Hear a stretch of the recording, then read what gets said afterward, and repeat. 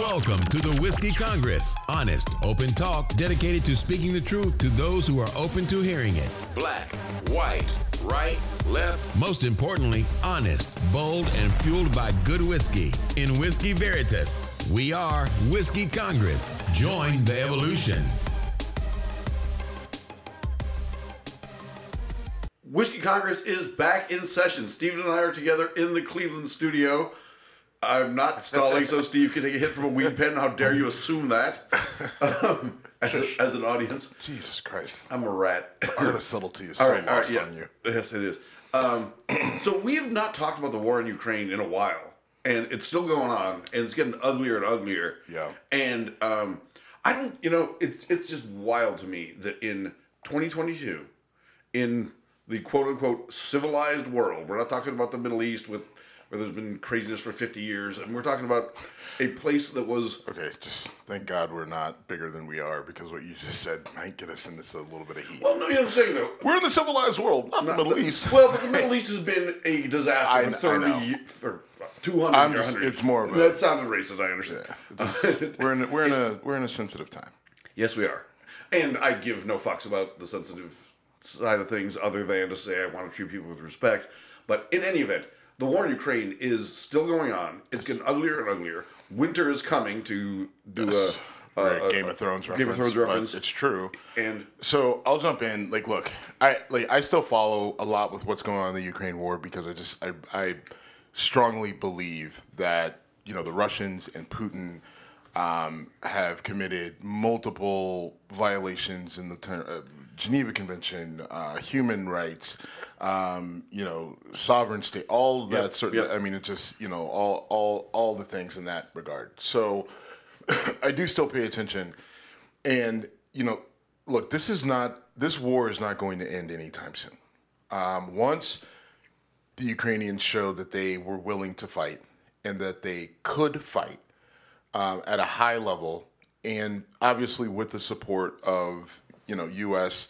weaponry and NATO weaponry, then, I can't say it was clear to me. I'm not a war specialist, but the people that I trust and I know who know this stuff said this thing may drag out.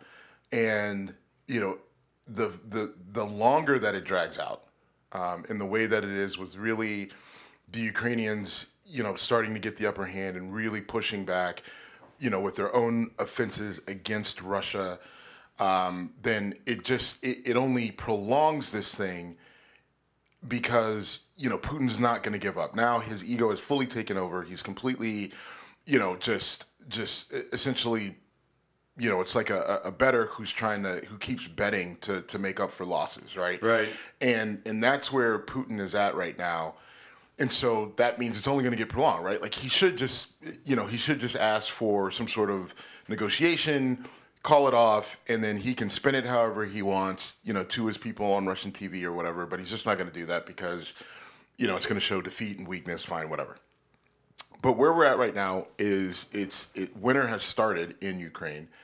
Winters in Ukraine are, typically start off cold and wet, and they get colder, and then they do eventually dry out. But then the temperatures drop to insanely cold levels, 0 degrees and 20 degrees with the wind chill.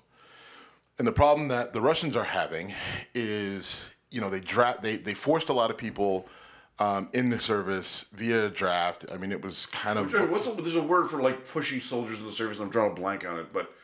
They literally took people off the street and said, you're a soldier conscription, Conscription, but... So they pull, they've got these people out there that are relatively untrained, by all accounts. They don't have proper equipment. They don't have good boots. They may or may not have gloves, some of them. If they do, it's whatever their personal effects were. They're having a hard time getting supplies, food, water, to the troops because of the weather. The ground is very muddy, very wet, and so it makes it very difficult for the large, militarized armored vehicles to, bring the supplies and get to them. Those vehicles are getting stuck in the mud, and then the soldiers can't get to the vehicles. The supplies are just kind of sitting out there. So a lot of these soldiers already at this point, stuck in the field, are literally dying of hypothermia, right? Because it gets so cold at night, right? Like, I mean, maybe it gets up to 32 degrees right now, but at night, the temperature drops, well into the teens, if not lower. And again, they just don't have the equipment to stay warm or the facilities to stay warm. They're outside. And there's a really disturbing video from Ukrainian drone footage of the Ukrainians, going towards a camp where the Russian soldiers are. You can see the Russian soldiers, like you can't see it clearly, but you can see it looks like a group of people, right? Like it kind of looks like you're looking at amoeba in a microscope or whatever. But they don't move, they don't run. They can, it seems like they're aware of the drone being above them, and they drop the bomb and basically die, right? And it's, if you think about it, what are their options, right? You were forced into service by your government. You can't go back to them and say, hey, it's really cold. I don't want to do this. The people who are commanding them aren't anywhere near them. They're all safe, warm, tucked away, either in Ukraine or Russia, but somewhere not where this is happening. And they're clearly not taking, well, hey, I want to come home as an answer option, or as an option. So a lot of these Russian soldiers are really being faced with this just awful decision, right? Like, do I cut and run and take my chances, going AWOL, or do I stay? And even though I don't have what I need to survive or fight, at least I don't die the other way, right? Like one way or another, I'm not going to make it. So the question is, do I just stay being loyal to the country, or do I go and, try to save my life in the hopes that Putin loses track of me amongst the others and I actually am able to live a normal life? I mean, talk about a hellscape. It's awful. It's unbelievable. And other than drowning, freezing to death has got to be one of the worst. Oh my God. Yeah. I mean, I've never drowned, obviously, but I've heard people say that. I've noticed. Yeah. The fact that yes. Anyway, but I mean, I've sucked in water underwater and come up gagging, and it's a horrible feeling. Yeah. And people say that's like the worst way to go. Freezing to death is just a prolonged version of that, really. Yeah. I mean, just awful. And there's really no, what needs to happen now, in my opinion, is we need to give Putin an out where he doesn't look like the failure that he clearly is. I don't know if it exists. Here, the problem is that I think that ship sailed a while ago. I think you're right. And it's his fault. Yeah. Right? I mean, I don't think that there's a way that we can, I don't know if there's a way to spin it at this point with all our might without just blatantly coming out and lying or just, giving him way too much. I don't think there's a way to do it. I don't think that there's a way to diplomatically resolve this, which is also part of the problem, right? I think because Putin realizes the window is now closed for a diplomatic resolution that doesn't make him look terrible. Now he's got to go all in. Now he's got to push all the chips to the middle of the table. But I think he's done that, and he's got Deuce 7 off soon. Right. I mean, that's a poker reference, but yeah. But I mean, that's just where he is, right? And you can't, once you push him all in, you can't pull him back. No, you're right. So, I mean, and that's what prolongs it, because he's not going to sit down at the table and talk, because he knows that there's no way to make him look good or not look terrible. And so he's just going to keep going on with this until it comes to its natural resolution, which, I mean, I don't know what that is. Do we know what that is? Right. I mean, and I don't know what that is either. You get to a point where the Ukrainians just, in the springtime or in the summer, they are, they're fully loaded up and at full strength. The Russians, the winter just really decimates them. And the people in Russia really start to push back. And, as they continue to try to conscript people, draft people, pull people in the service, they just completely revolt back against the government, which I don't know if that's likely, but it seems like there is unrest. I think that's probably the only possible resolution. I mean, and that's like, so if they basically run out of soldiers to throw in, and the soldiers that are there are so beaten down and or dead that they can't fight, and that their only choice is to run or give themselves up to the Ukrainians, I mean I think that's the only way that it ends, assuming that Russia doesn't, China even came out this week and pointed to the fact that they did not want to be isolated in the world stage like Russia is being. And, they're still showing signs of solidarity with Russia to a degree, but, that may be fading as well, right? Like as the writing becomes more clear on the wall. I mean, China's not dumb, and China's got their own issues right now, right? They got a lot going on in China. Right, China's got their own issues right now. So, this idea of a Chinese-Russian alliance of, epic proportions, which seemed more realistic, 6 months ago, now all of a sudden doesn't quite seem as big of a threat. It's still a threat, and you have to take it serious, but... And there's so much going on in the world right now that kind of gets pushed off into the background. Iran is going through a major revolution. Yeah. And we'll talk about Iran and when we talk about the World Cup. China is dealing with another huge COVID outbreak where they're literally dragging people into, I don't want to use the word concentration camps, but I'm not coming up with a better word. Well, there's and the Chinese people are pushing back and protesting in ways that the CCP has never seen before, right? It's, look. The world's on fire. Right, I'm laughing. I shouldn't be laughing about that. And we've got our own issues here in the U.S. The world is dealing with, inflation. The world is dealing with supply chain issues, which, all these are related to a degree. I mean, and the one interesting thing right now is, gas prices have dropped significantly over the last, probably say, month, which a lot of people aren't really acknowledging, right? But, I mean... Well, that would involve possibly giving some credit to the Biden administration, which frankly they don't deserve. Well, the Biden administration doesn't deserve it because that's not why... They didn't do anything to impact this. Right, exactly. What's doing it we talk about they didn't do this. They can't credit for undoing it. But so what's really pushing gas prices down is a decrease in demand because all of China is locked down, right? And China's starting to open back up, but China has been locked down. They had another COVID outbreak, and then they forced people in. So that kills demand on oil because China is one of the biggest users of crude oil, right? And so because you have this decrease in demand and you have this glut of supply, you have more supply than people are demanding, it's forcing prices down. Now, they haven't, dropped to levels of, the 90s when I was a kid and I could fill up at, 99 cents a gallon. But, those, and what's interesting is that no one's taking these lessons, right? Like, you've got the financial guys and the market guys, and I love Market Ben, but Market Ben would have a really complicated explanation as to why gas prices are going in, and he'd bring in the oil futures and blah, blah, blah, blah, blah. Like, dude, it's fucking supply and demand, right? Sure. There is less demand, there is more supply, and that is what it is, right? And so you can use that knowledge to, inflation around the world is high because we shut down all of our markets. There was no demand for anything, and then we pump some money back into the system, and then we open everything back up.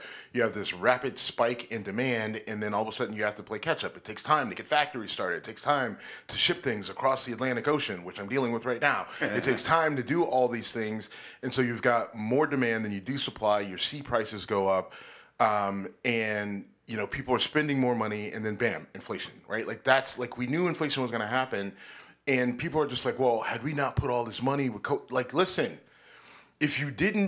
so you would still have this problem, even if they didn't do the recovery checks or stimulus checks or whatever you want to call them, because of the simple fact that you shut everything down, you reopened it up, and you had instantly a reverse in the supply and demand. You instantly created more demand, and you did not have time to build up the supply. So this was going to happen no matter what you did. So you could either help people in the short term and deal with the inflation, right, after the fact, or you could screw people, not help them, watch them flounder, and still have inflation after the fact, right? And it didn't matter who you elected, whether it was Trump or Biden or Jesus. Right, you were these factors were already set in place. So, Yeah, but I mean, we kind of got off the rails and went more worldwide. But I mean, that's what we're looking at right now. And you've also got an increasingly angry, relatively uninformed populace that gets, spending 30 cents more for a loaf of bread or whatever. You notice it. I notice it. I go to the fucking grocery store, bought ground beef the other day for $5.99 a pound. I usually pay roughly half that. Right. And it's look, you think you notice it at the grocery store? You don't eat like I do. So, true. Yeah, I mean, and you have a wife and kid, so yeah, I'm spending way less than you. But yeah, it's a really scary world right now, and I spent the weekend driving around on a drunk bus with idiots in downtown Cleveland, and downtown Cleveland looked fantastic. But I don't know why I'm bringing that up. Downtown Cleveland looked great. But yeah, I'm sorry. All right, I want to jump to this though, because we talked about Kanye West last week, and it was something when we were doing our pre-show chat, I did not have the Kanye West, Donald Trump, Nick Fuentes meeting on the board, and you were like, what the fuck? I'm going to defend myself now and say I had spent the whole week in West Virginia watching nothing but Hallmark Channel and hanging with my mom. So I had missed that whole thing when it happened. And I had never actually heard Nick Fuentes talk until this week. And you can say someone is a white supremacist, a radical, or whatever. There's no projection with Nick Fuentes. He is all those things in spades, and he's proud of it. Yeah. He called for a Catholic Taliban. He literally wants a religiously ruled country under Catholic law where birth control is against the law, where the police will literally come to you and I'm saying radical wild shit right now, and I'm not projecting, I'm echoing. This dude is that far fucking out there. He's young too. How old is this guy? He must be 30. No, I don't even think I think he's like 28 or something like that. Anyway, you're right. He's very young. And he's a fucking psycho. Yep. And this is kind of a mea culpa on my part. I did not realize how off the rails this dude was until I watched him. And this was on a recorded show. This isn't he got caught on a hot mic at the bar. This is, here's me saying what I believe. I'm just going, oh my God. You are literally saying you want this to become a religious controlled state, meaning America, which one of the great things about America is freedom of religion. And that term gets thrown around and frankly typically means nothing to people who don't hear what they want to hear. But to people like me who say, I grew up Catholic and we've talked about my struggles with that, but I don't want my religion to be projected onto people. This guy literally wants a religious state to be declared in the United States and to project all the Catholic beliefs of birth control is abortion, which is a bullshit argument. And anyway, I listened to this guy and I was absolutely fucking shocked at how out there he was with, I want, I'll go to the race issues now. Oh, black people are complaining because they have a different water fountain. Boo-hoo. Fuck you, Nick Fuentes. Yeah, when he was talking about Jim Crow being a good thing. Yeah, right. Yep. Jim Crow being a good thing. Hitler has some good... I mean, this guy is, floor to the gas. Gas pedal to the floor. Okay, floor to the gas. I said floor to the gas. Yeah. All right. I mean, like the last 7 minutes or so have been quite the trip for you with the. All right. But no, look, Nick Fuentes. The problem with him is that in a normal world, he would be considered a clown and would be instantly discredited, and we would be done with him, right? But nope, it's the post-Trump presidential era. It's 2022, almost 2023. And, this guy thrives a lot more than he should. I mean, Marjorie Taylor Greene and Gohmert have, spoken at his, events, America First PAC events.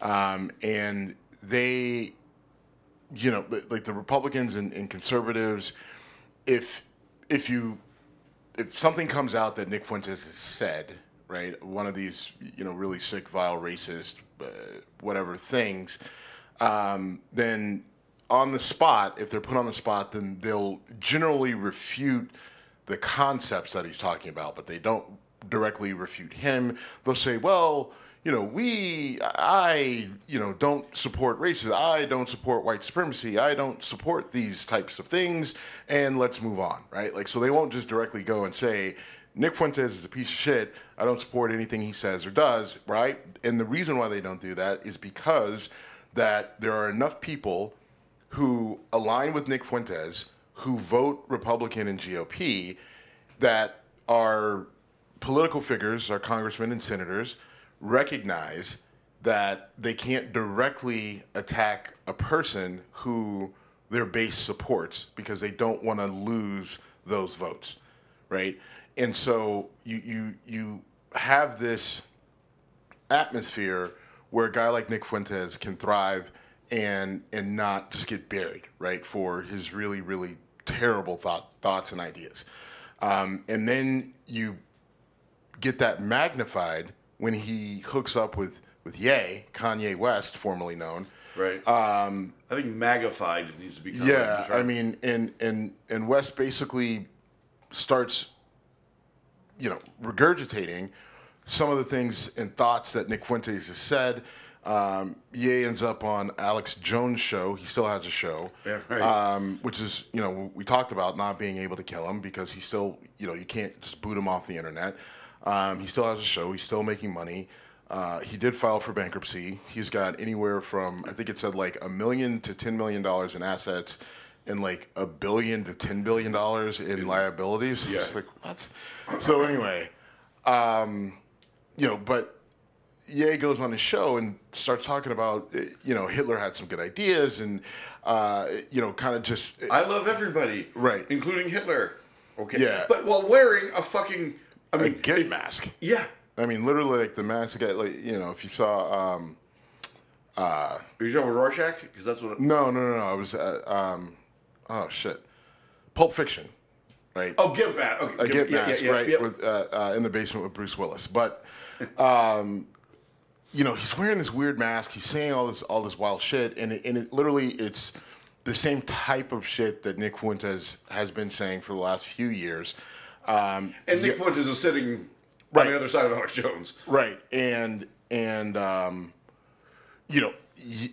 West just magnifies this, right? Like, I mean, he's literally like the perfect mouthpiece for a guy like Nick Fuentes because Kanye West has, however many followers on social media, 30 million, 50 million, whatever it may be.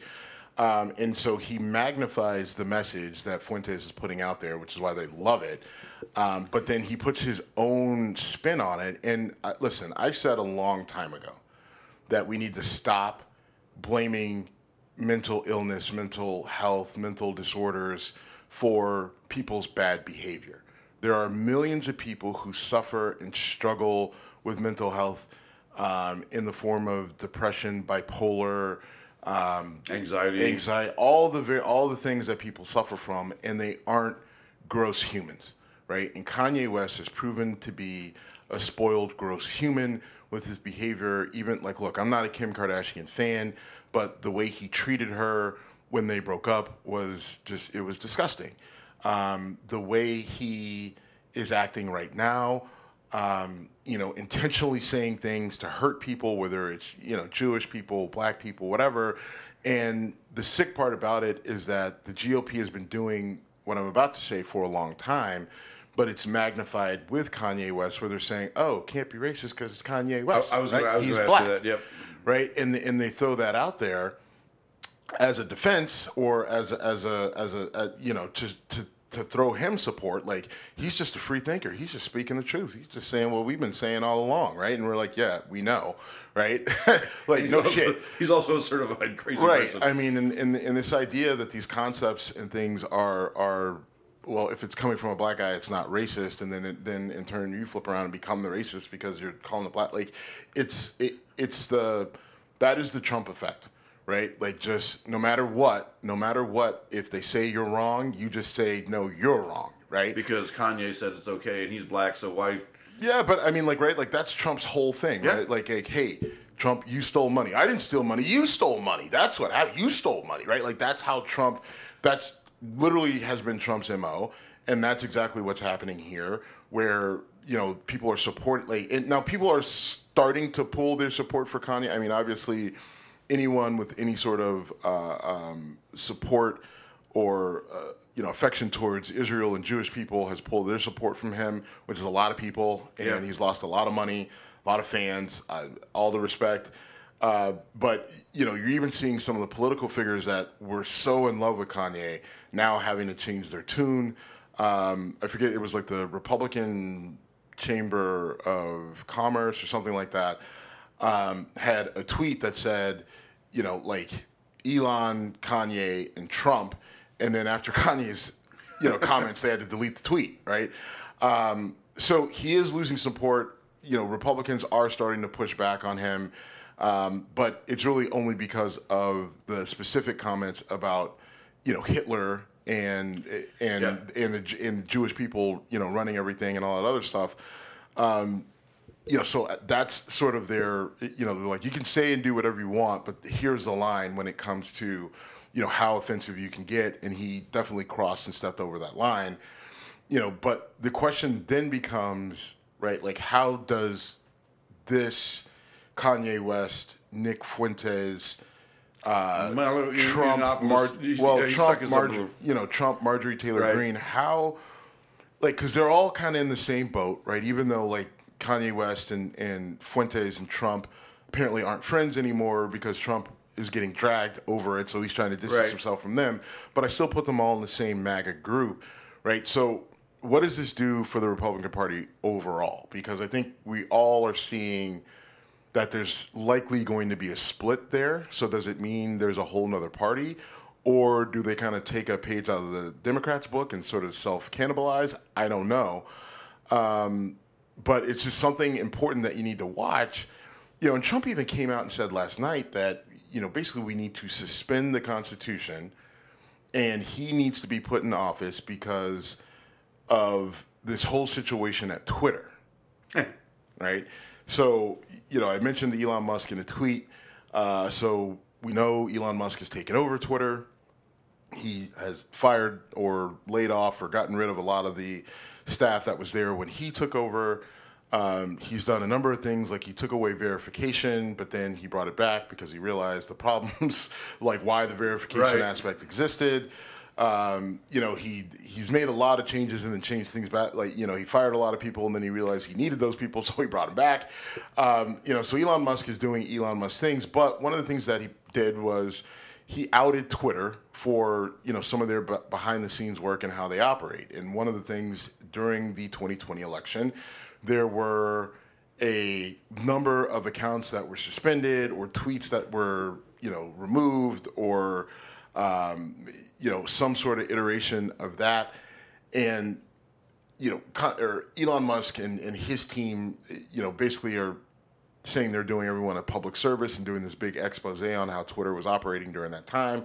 And what was happening was that you had members of both political parties, Trump's administration, his White House, his campaign, asking for people to be, tweets to be deleted or accounts to be suspended. The DNC was doing the same thing, requesting that, again, accounts be suspended or tweets be deleted because they violated Twitter's terms of service. Now, both sides had a political reason for looking for specific types of tweets that violated Twitter's terms of service, but also were against them, right? Going against their narrative, against their interests. Both parties did this. You saw, specifically Trump's White House asking and requested for certain progressive accounts to be, again, tweets to be deleted, accounts to be suspended. You saw it with the DNC and Biden's campaign also doing, that similar thing. And, the numbers don't lie. There were more conservative accounts that were, suspended or tweets deleted than progressives or liberals or Democrats, what have you, by a relatively large margin. And how this is being spun is that it's, the government was telling a private entity to censor people, so that in turn violates First Amendment rights. Well, all right, we've done this. We've done it, and it's not quite as cut and dry as some of the other, bad legal analysis that goes on around the Constitution. This is a slightly bit more complicated, But the reality is that Biden and his team, they weren't in office at the time. Now, you could make an argument that if it came from the DNC, that the DNC represents the Democratic Party and people that are already currently in office. So then that could be, in turn, the government, trying to censor people through a social media company using them as a mechanism. I think that's a really hard argument to make in court because, again, the DNC itself is not a government institution, right? It's actually a private entity. But the court of public opinion is fine. It's real. It's real, but I mean, they want to take this to court, right? Like, so once you say they good like, luck with that, all right. Well, because James Woods, our buddy, who I still will argue is one of the best characters on Family Guy, he made this big stink because his tweet got deleted, his account got suspended, and over this tweet where he posted a picture of nude Hunter Biden, right, fully nude, cock out, with a hooker about to blow him, and Hunter Biden holding a crack pipe. So that's a bad look. Not a great look, right? And James Woods tweets this out and says, I know who I'm voting for, or hurry up and get to the ballots and keep whatever. Okay, fine. And then this comes out. So James Woods and the DNC specifically requested that the tweet be taken down. And James Woods is saying that this is censorship and that he's going to sue the DNC for censorship. When the bottom line is that the tweet itself violated Twitter's terms of service. In 2015, Twitter said that they came up with a rule that said, look, you cannot post intimate or suggestive, or pornographic images of someone without their consent, right? It's pretty basic. Someone on Twitter was just like, oh, well, it depends on the state. No, it doesn't. Right? It does not depend on the state if it is in the terms of service, in their rules and regulations on how they operate. They can absolutely remove something that they don't see fit. They're a private company, whatever, right? Like capitalism, baby. Right. Now, that's the other thing. Twitter is a private company. The DNC asked them to do things. They did them, right? But they didn't have to do them, right? Like, and same thing. Now, where the argument really has some issues is that Trump was in office. Trump was the president. His administration did have authority, that could negatively over the FCC. Right. Well, right. That could hurt Twitter. So, all these arguments that they're making, like, you kind of got to direct those at the people who were in the White House at the time who were partaking in this, which everyone just ignores and literally will not reply to. If you look on Twitter, just like they immediately go to the what about the Democrats? I think it's all ridiculous. I think Elon Musk knows that it's bullshit, but he also knows that it'll get that conservative base riled up. It'll get him more support for Twitter. It'll pull more people into Twitter to see what all this is about, and ultimately helps Twitter. Like, if you're talking about Twitter, right, in any way, shape, or form, and it's bringing people to the platform, Musk sees it as a win. He sees it as a way to recoup his $44 billion. And so he's absolutely going to do it, and that's what he's doing. He knows that there's nothing legal about it. He knows that it's not a First Amendment violation, but he's going to stoke it up because it's good for him and it's good for Twitter. Or what's good for Twitter is good for him. Obviously, Trump and the James Woods types, they see this as like justification or validation over their claims over the deep state and the ties to social media companies and how social media is against conservatives, and they're going to use that as a rallying cry, especially Trump. And I think what's interesting again is how someone else in the world of the GOP has been very quiet about this. Right, and that's Ron DeSantis. Ron DeSantis hasn't said shit about this. He hasn't said anything about it. Maybe he's got some surrogates that are out there that that may be saying things, but he himself hasn't come out and said anything. And I think even if he does, it'll be very measured. It'll be very metered, because again, I think Ron DeSantis is letting Trump basically bury himself. Like, throw all this stuff out there, and as soon as DeSantis enters the race, and as soon as Trump really starts trying to go after DeSantis, I think DeSantis is going to drag him with all of this shit, and then you'll see the divide in the Republican Party, and then we'll see how that impacts the election in 2024. Well, I have to give you a lot of credit because you've been calling this for months, And you've called it perfectly right that DeSantis is sitting back, let Trump fuck himself. He's a smart, measured, calculated guy who has a ridiculous resume.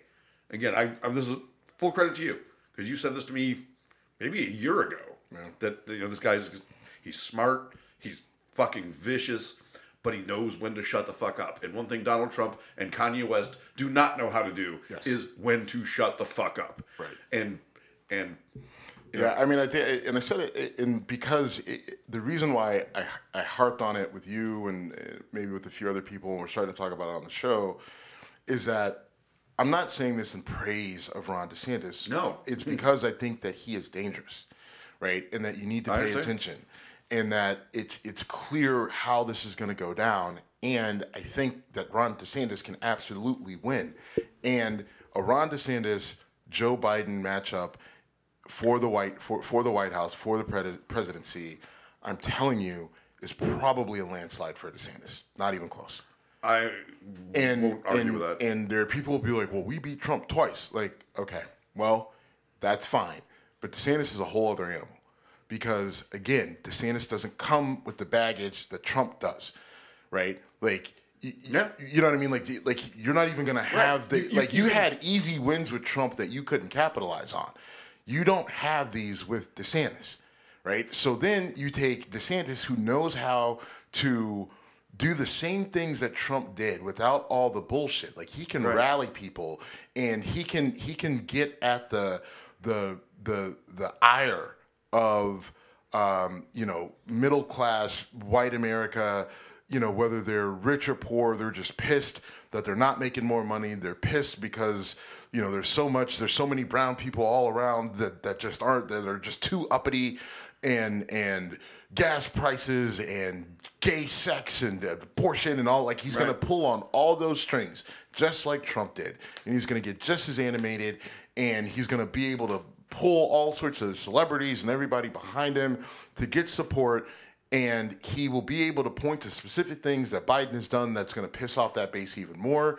People that voted for Trump but then realized that he was a piece of shit are going to look at DeSantis and say, hey, I get the same thing, only this one doesn't suck, right? Like you're going to lose your independence, and they're going to see DeSantis because everyone's going to think that he's a buffoon, right? But up against Trump, he's not going to look like a buffoon. Right, because Trump is the ultimate buffoon, and he is going to take the spotlight on stupidity. And DeSantis is going to be able to mitigate that by saying, hey, I think I agree with a lot of the stuff he says and does, but at the same time, there's a lot of the stuff that he says and does that is absolutely insane and bullshit. And with me, you don't get the insane bullshit. With me, you just get the meat. You just get the MAGA. So... and again, there's a lot of things that he's in line with Trump that I think are dangerous, that I think are not good for our republic, our union, our country, and I don't want to see him in office. But if you don't know your opponent and you don't pay attention to your opponent, then you get blindsided by your opponent. And I think that's what Democrats are looking at. I'm not trying to be Steve fanboy right now. But the Democratic Party needs to hire you as a strategist because, seriously, they need to.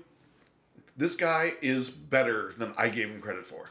And when I, talking to Joe on the street or whoever, they don't know how dark this guy is, how savage this guy is, and you said, look at some of the stuff he's done in Florida, right? As governor, he literally weaponized against Disney. Which you don't fuck with this. When I lived in Florida, the line was, you don't fuck with the rat because the rat has teeth. Exactly. And he said, fuck you, Disney. Right. And whether he won or lost that, it's debatable. But he didn't lose. He won the governorship in a landslide. Right. He did win the governorship. But, Disney is still Disney in thriving. Yeah, right. Though. So, there was... You're not going to take Disney down. Right. But... he did that with other organizations that, if they came out and they said something he didn't like or stuff that went against the MAGA narrative, then he sought to punish them in the state, and there was really no recourse against him. He's done some other really questionable things, like he reactivated this civil militia group allegedly to support hurricane recovery, but he did it like a year and a half ago, and it was at a weird time, and I don't know what's going on with that group, and not a lot of people, like, I bring it up and everybody looks at me like I'm crazy, but look it up. He's just done a lot of questionable things that scare me, because it's one thing to do them in the state of Florida. It's a whole nother thing when you're the president of the United States and you have all the resources of the United States and their military and the control over the economy at your fingertips. Yeah. Yeah. I mean, like I said, you called it, and it's just playing out in real time now. Before we get into 2024, though, 2022 elections are not over yet, and we have the Georgia Senate race, which is the votes on Tuesday. Right? Yeah. Now, you talked a bit ago about how you just point the finger back and say, "Oh, yeah, look at you." They're trying to come out and say Raphael Warnock has black supremacist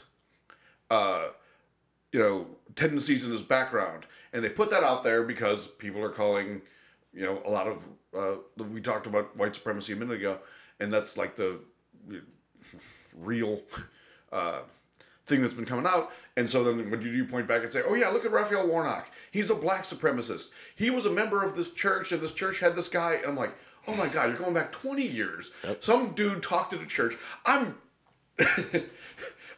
reading this going, does anyone fall for this? And the answer is yes, they do. Yep, hook, line, and sinker. Yep.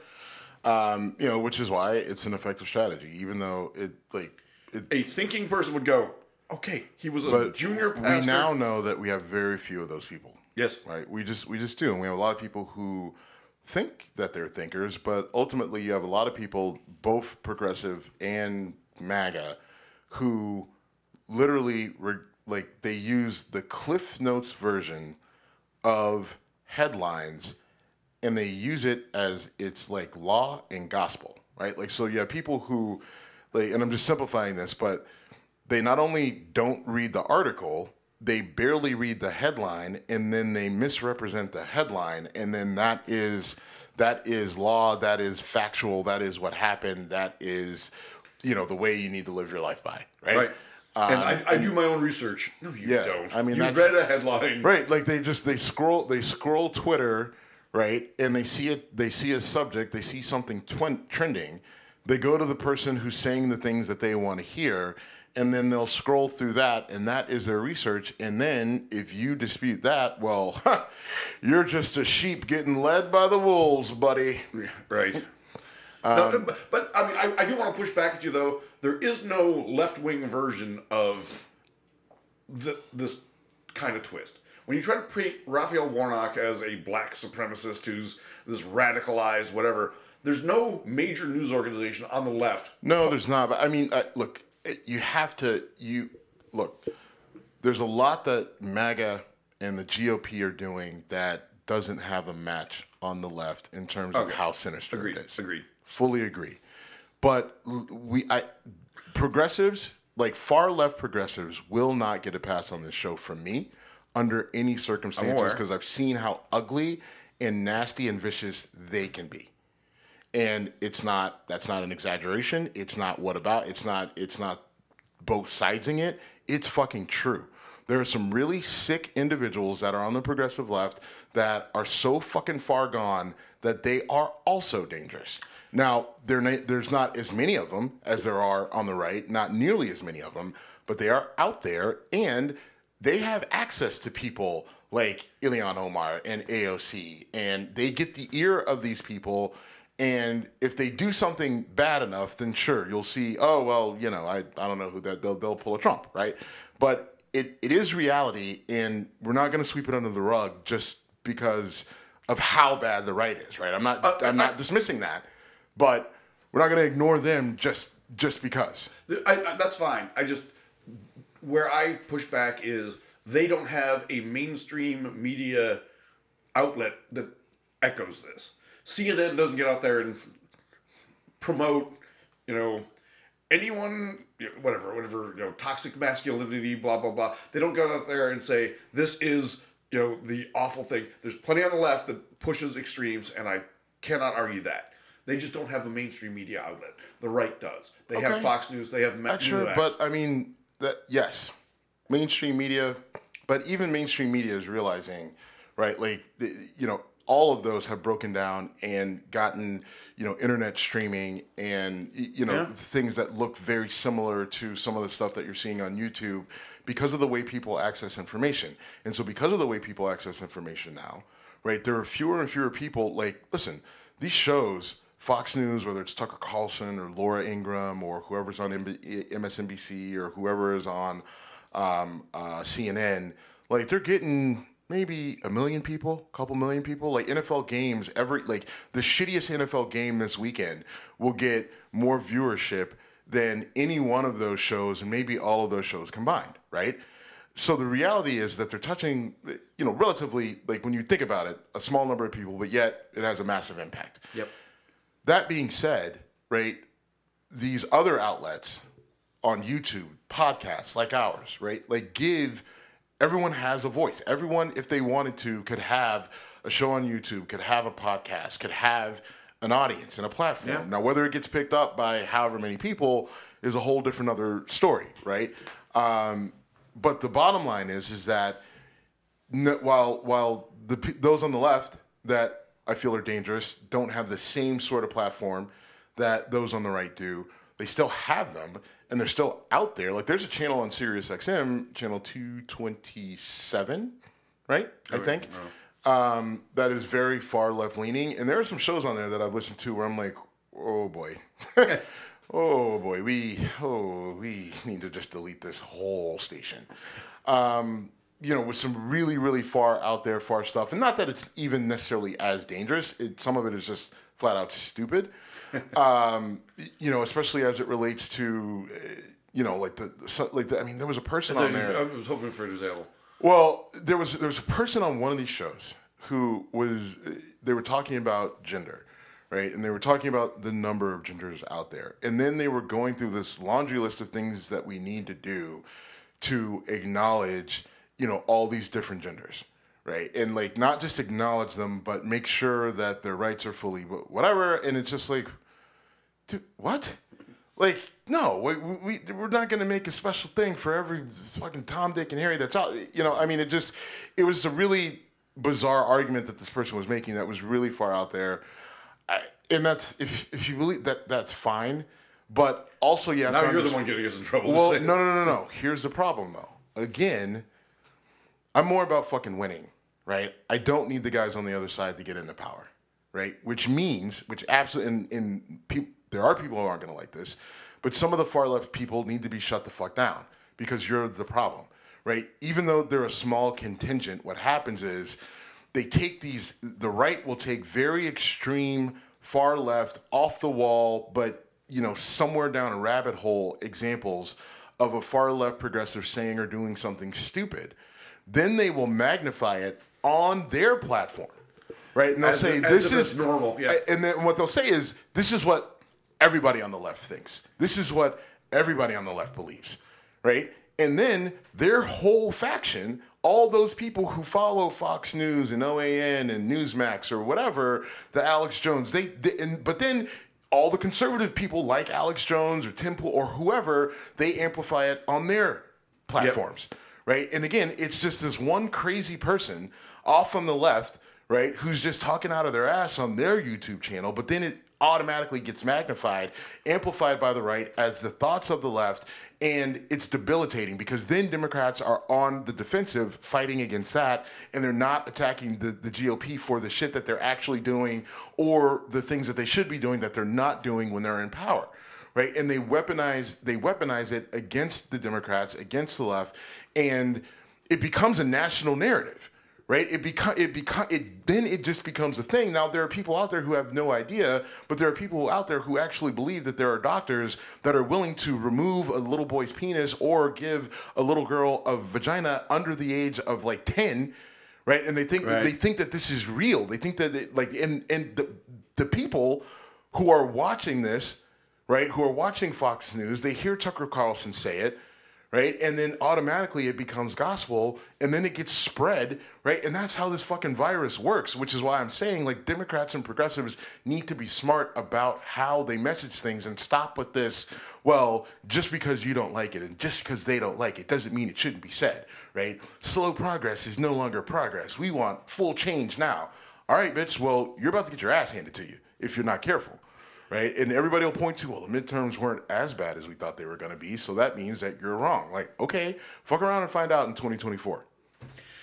And I think that even goes further, that when you look at you talk about mental health and there's just bad people, when you take a bad person and you feed that to them and they believe, holy shit, if I don't go into this LGBTQ club and shoot these people up, then children are being indoctrinated and whatever. It all feeds in. I'm not saying that.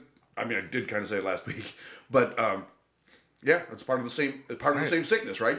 Because there's certain things like you vilify a group of people and make someone say, "Oh, they are evil. They are hurting our kids. They are doing this." You can make people believe that, and people believe that to a Here's degree. a really simple thing, right? Maybe something that we could stop doing on the left are doing drag shows or doing like story times with drag queens.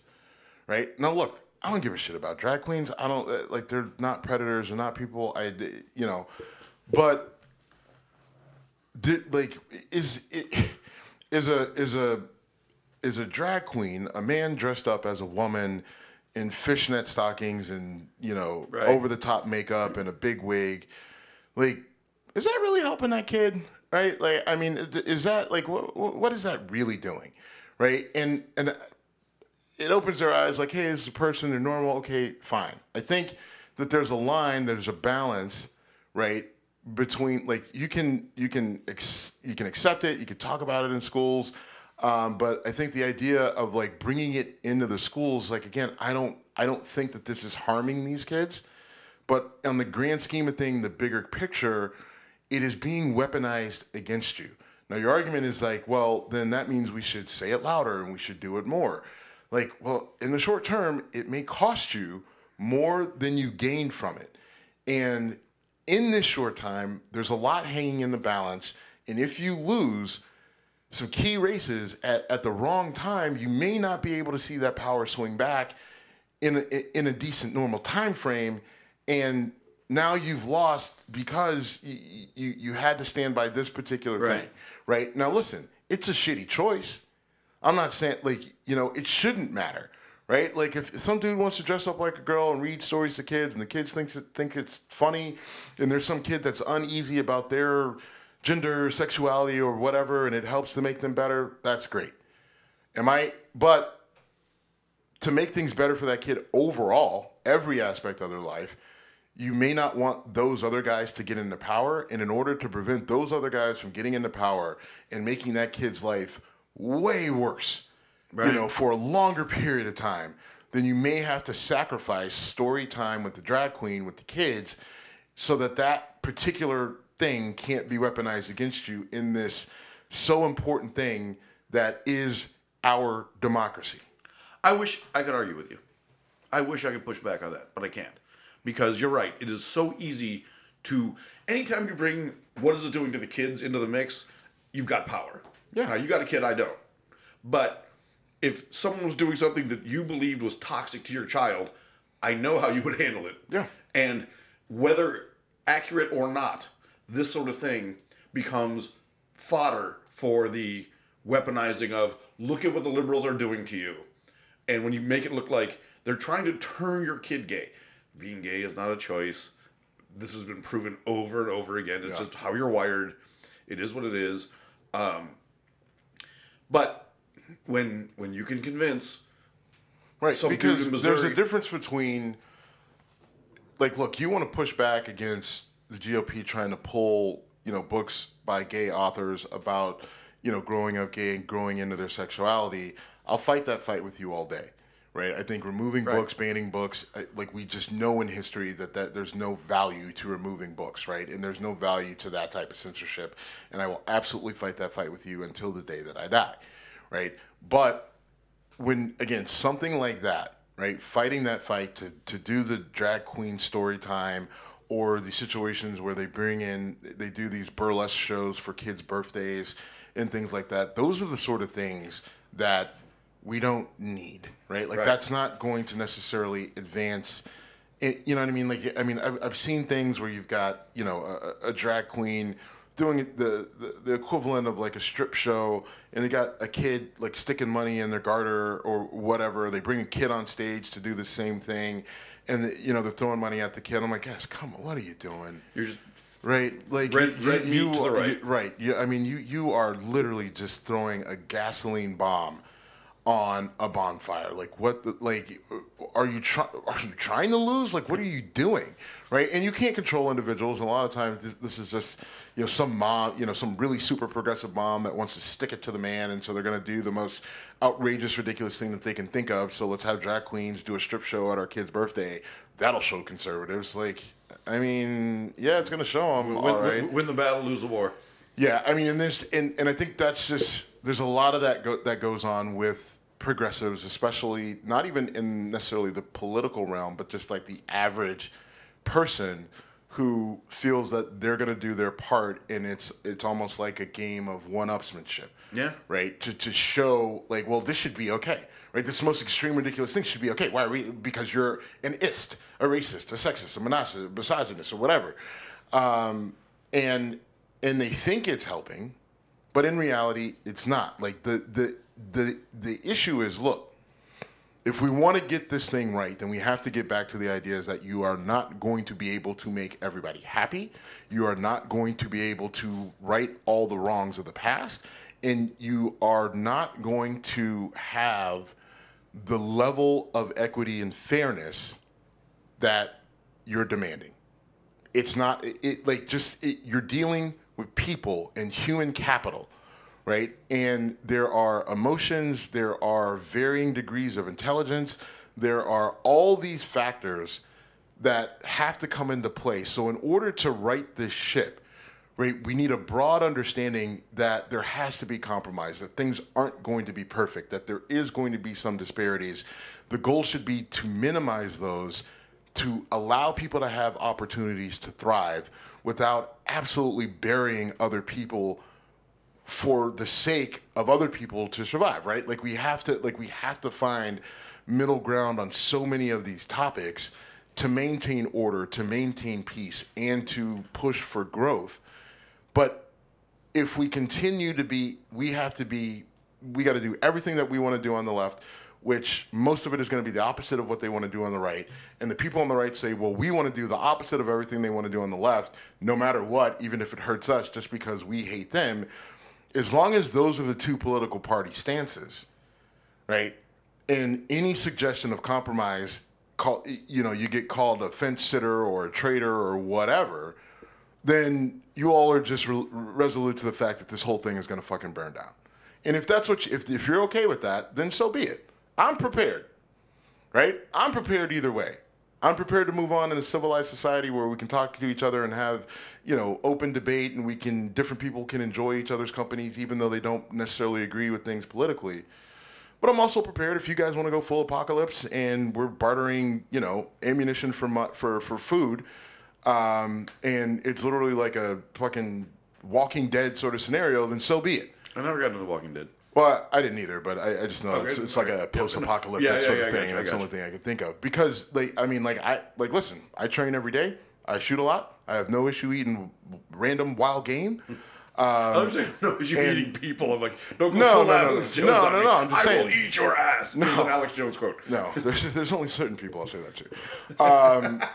But I won't say it to an entire audience. Unless you can tell me who's in the audience. But we have listeners in Russia. Let's stop there. But I wonder if we still have listeners in Russia. I wonder how many we lost. I don't know. But my point is that if we don't get back to the idea of compromise in really quick order, you're just going to see this continued de-evolution. And I don't think we'll get to post-apocalyptic Terminator 4 or whatever, or the one with Christian Bale. I don't think we'll get there. in the next 10 or 15 years, but things are going to continue to get uglier. You're going to see more and more civil unrest in pockets across the country, and the size of those will probably grow. You'll see destabilization of markets, which is already sort of starting to happen, and we're barely kind of holding it together. So we're at a crossroads, I feel, over the next 5 years or so. And it doesn't seem like we're going the right direction. Maybe 2024 somehow, some way stabilizes things. I don't see how they get any better. Or the one thing that we're facing is that, the Republicans or the Democrats figure out a way to get complete control, right? Like, so you've got, a strong majority in the Congress, you've got a strong majority in the Senate, you've got, the same party president, and somehow there's an adjustment in the Supreme Court that fits and aligns all that. So you have the supermajority all the way up and down, all the branches of government, and then they set things the way they want them, right? So whether it's right or left or whatever, so then everyone's sort of stuck with that one sort of narrative, right? Now, that's terrible. Okay. But what it could do is it could stabilize things. And I'm not saying for the better or the worse, but it could, because like everyone's forced to kind of go one direction. I don't see that happening either. And again, I'm not saying it's good, but like there aren't many outcomes based off of where we are right now, right? I need Dr. Strange to get up in here and give me some calculations on like, do we win any of them? Only one. Yes. So I don't know, but I feel like I don't feel strong about him coming back and telling me that there's one way for us to win, based off the way we're going. We could probably do this for hours. I hope everybody got the Infinity War. I really hope they do. I got it. I'm happy that you got it. I was going to say, and I'm not a Marvel comic guy like you are, so if I got it, most people. And I didn't even go crazy. I almost did the shield thing with my hands. Yeah, I didn't go too crazy. I just went with the movie. I didn't dig into the actual comic books and what happened in the Infinity War that way. Thank you for not doing that. We got to wrap it up, but we've not talked World Cup yet. USA beats Iran, advances into the elimination round, gets eliminated by the Netherlands. And there was a lot of talk about what's going to happen to the Iranian soccer players when they go home. And that just was so gross to me. I wish it was. I hope it's just. I don't know. American elitism. Well, I guess the concern is like, because the Iranians lost to the U.S., will the players on the soccer team be punished for poorly representing the country? Which, the way that the Iranian government is acting right now, it's a possibility. I mean, they have taken protesters into custody, and those protesters over there in Iran that have been taken into custody are facing death sentences. So, and that's not a joke. And as fucked up as things are here, yes, go there. I mean, that's not an exaggeration. Have they been sentenced to die right out of the gate? No, they haven't. But what'll happen is that they'll basically go through a sham court system, right, for their crime of, speaking out against the government. Right. And the penalties for that is anywhere from 10 years in prison to death. And most people who speak out against the Iranian government that are found guilty do not get a sentence. Don't get a time sentence. They get death. So although they haven't been sentenced to death yet, it is high probability that many of these people who are speaking out against the Iranian government eventually will be killed if something doesn't happen to shift the government from where it is right now.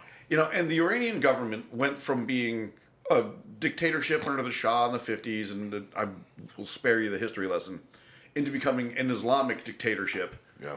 And the only thing that can save Iran is the Iranian people, who are pushing back hard. Look, there are people dying in the streets. You've been saying this for a long time, that you thought that Iran had the most potential to help stabilize the region because 100%. of the demographic of people that they have. And you're not wrong. I believe that you were right. I was always just skeptical because of the actual government that's there, right? And so the only way for those people to really be able to take hold of the country is going to require them to basically revolt against the government and destabilize the whole country, which once you do that, then there's no guarantee that the people who revolt are ultimately the people who take over and have control. And then you have this whole thing, a cycle of just what happens, right? Of instability. And it seems like that's the direction that we're going, right?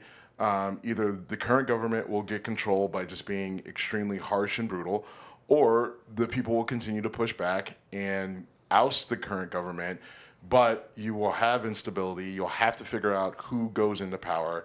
The U.S. needs to stay the fuck out of it. And why should we stay out of it? We've said such a great record. What we do know is that we won't make it better, right? That's so awful, right?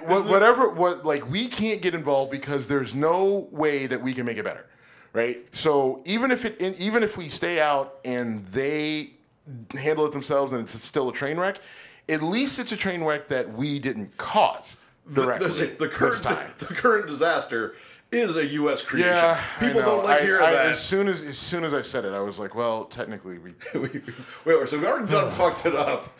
Let's not fuck it up a different way again.